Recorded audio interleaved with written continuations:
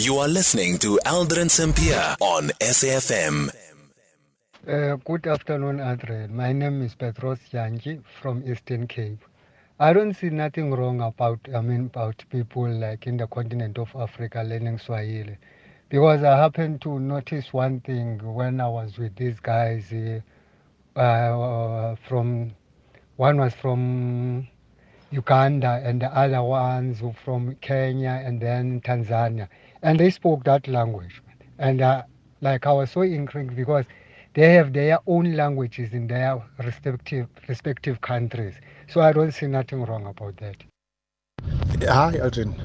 I think it would be great, for us in Africa to have a sort of a uniformed language. But as for this country, I don't think it will succeed. I mean, we can't even learn, our own local languages, But I think it would be a great idea for us, Africans. And I think I would love my kids, to learn some of these African languages, I think it's better for them to be multilingual, so that they can go anywhere they want, and explore the world. Kumi Elsbeck. Conversations that you connect with and react to. SAFM. It's 8 minutes now before 4 o'clock. We're in conversation next with Mxolisi Makhubu, who is the spokesperson for the ATM. So the African Transformation Movement has written to the Judicial Service Commission raising concerns about the ConCourt's delay in judgment on the case of the suspended public protector, Advocate Busisiwe Mkhwebane.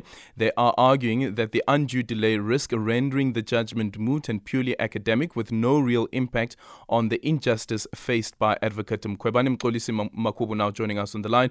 Mxolisi, good afternoon, and thank you so much for making time for us. Why have you written to the JSC, considering that Advocate Mkhwebane has already written to the JSC around the same issue? Greetings to you, Aldrin, as well as your listeners. I think the first important part I need to highlight, as the African Transformation, we have been calling for accountability in all sorts of figures. And the most important, perhaps maybe aspect that we need to highlight is that there are no this is not an animal farm state. There are no animals that are more equal than others. Because if you actually look at a precedent of the same nature, 2 High Court judges have been suspended for the very same reasons. Now, it is unjust that the standing public protector, which is Advocate Mkhwebane, is being subjected to this unruly behavior, which actually warrants for a decision to be made in the same caliber. These judges or the justices need to actually face the music as these other 2 High Court judges have also done so. There needs to be a precedent, and we need to be standard in how we do things in the country, because otherwise we stand to be seen as people that are not consistent as far as applying the law. And if you actually look at it, the Constitutional Court is the last line of defense as far as protecting the Constitution. And it is still our stance, and we maintain this by saying that the public protector, which is Advocate Mkhwebane, has been subjected to a lot of injustices, and we cannot sit idly by and allow it to happen. Also considering the fact that she needs to be vacating this position in about 2 or 3 months or so, we need to be able to make sure that the incoming public protector is not going to be subjected to this kind of act by the state or the judiciary. What do you think then, as the ATM could be at play here? The matter was heard in November already. It was heard on an urgent basis, and judgment has still not been handed down. Advocate Busisiwe Mkhwebane hasn't indicated as yet whether there's been any communication from the Office of the Chief Justice, who is also the head of the judiciary, around what has caused this delay. Look, if you actually look at it without even trying to speculate, this is just another ploy to actually try and keep the public protector out of office. And the deputy public protector having tabled the report already, there needs to then be certain internal controls within whatever sphere of governance to make sure that the actual public protector, which is Advocate Mkhwebane, does not go and actually reopen that investigation until such a time that a new public protector has been put into office. It's as clear as day, and we cannot allow that to happen.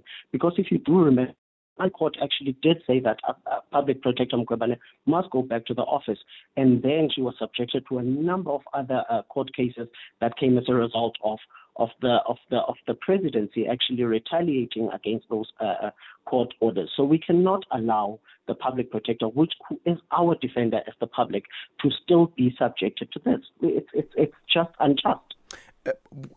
Also, another development, we see that the public protector has missed the deadline to submit her answers to the Section 189 inquiry looking into a fitness to hold office.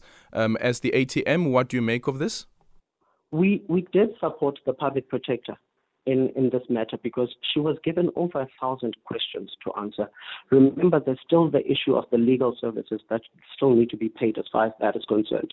She cannot be able to give all of the answers, and she did make a submission to the chairperson, which is Utatu Ukubuti. And she did that she's not going to be able to meet the deadline because of the reasons that have already been stated. And it was ordered also still by the courts that she must be given enough time to seek for legal representation that is going to be able to assist her.